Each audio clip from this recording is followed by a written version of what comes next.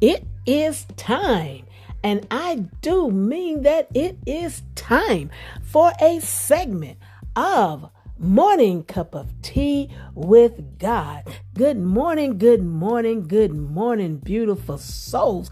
It is time for us to shout hallelujah to God. Hallelujah, hallelujah, hallelujah. God is still in the blessing business. Let me say it this way. God hasn't forgot about you because he has great things in store for you. Because of what God has planned for you, it's time for you to shout hallelujah. That's right. Shout hallelujah that you woke up this morning. Shout hallelujah that God delivered you from trials and tribulations in the past and is able to do the same thing today and tomorrow. Shout hallelujah because you weren't written off when others said you will never amount to anything. And shout hallelujah because the best is yet to come. The psalmist declared, "Let everything that has breath praise the Lord." So don't you miss this tea.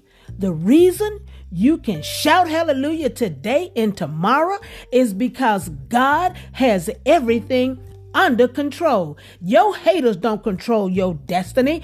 God does. In fact, your haters, because of what they're trying to do to you, will help facilitate the move of God in your life so that you can come all the way up. As I close this message, I urge you to shout hallelujah because of who God is, because of what God has done for you, because what he will do for you. Now that is the message for you today, and I stand on that. Have yourself a God day and shout hallelujah.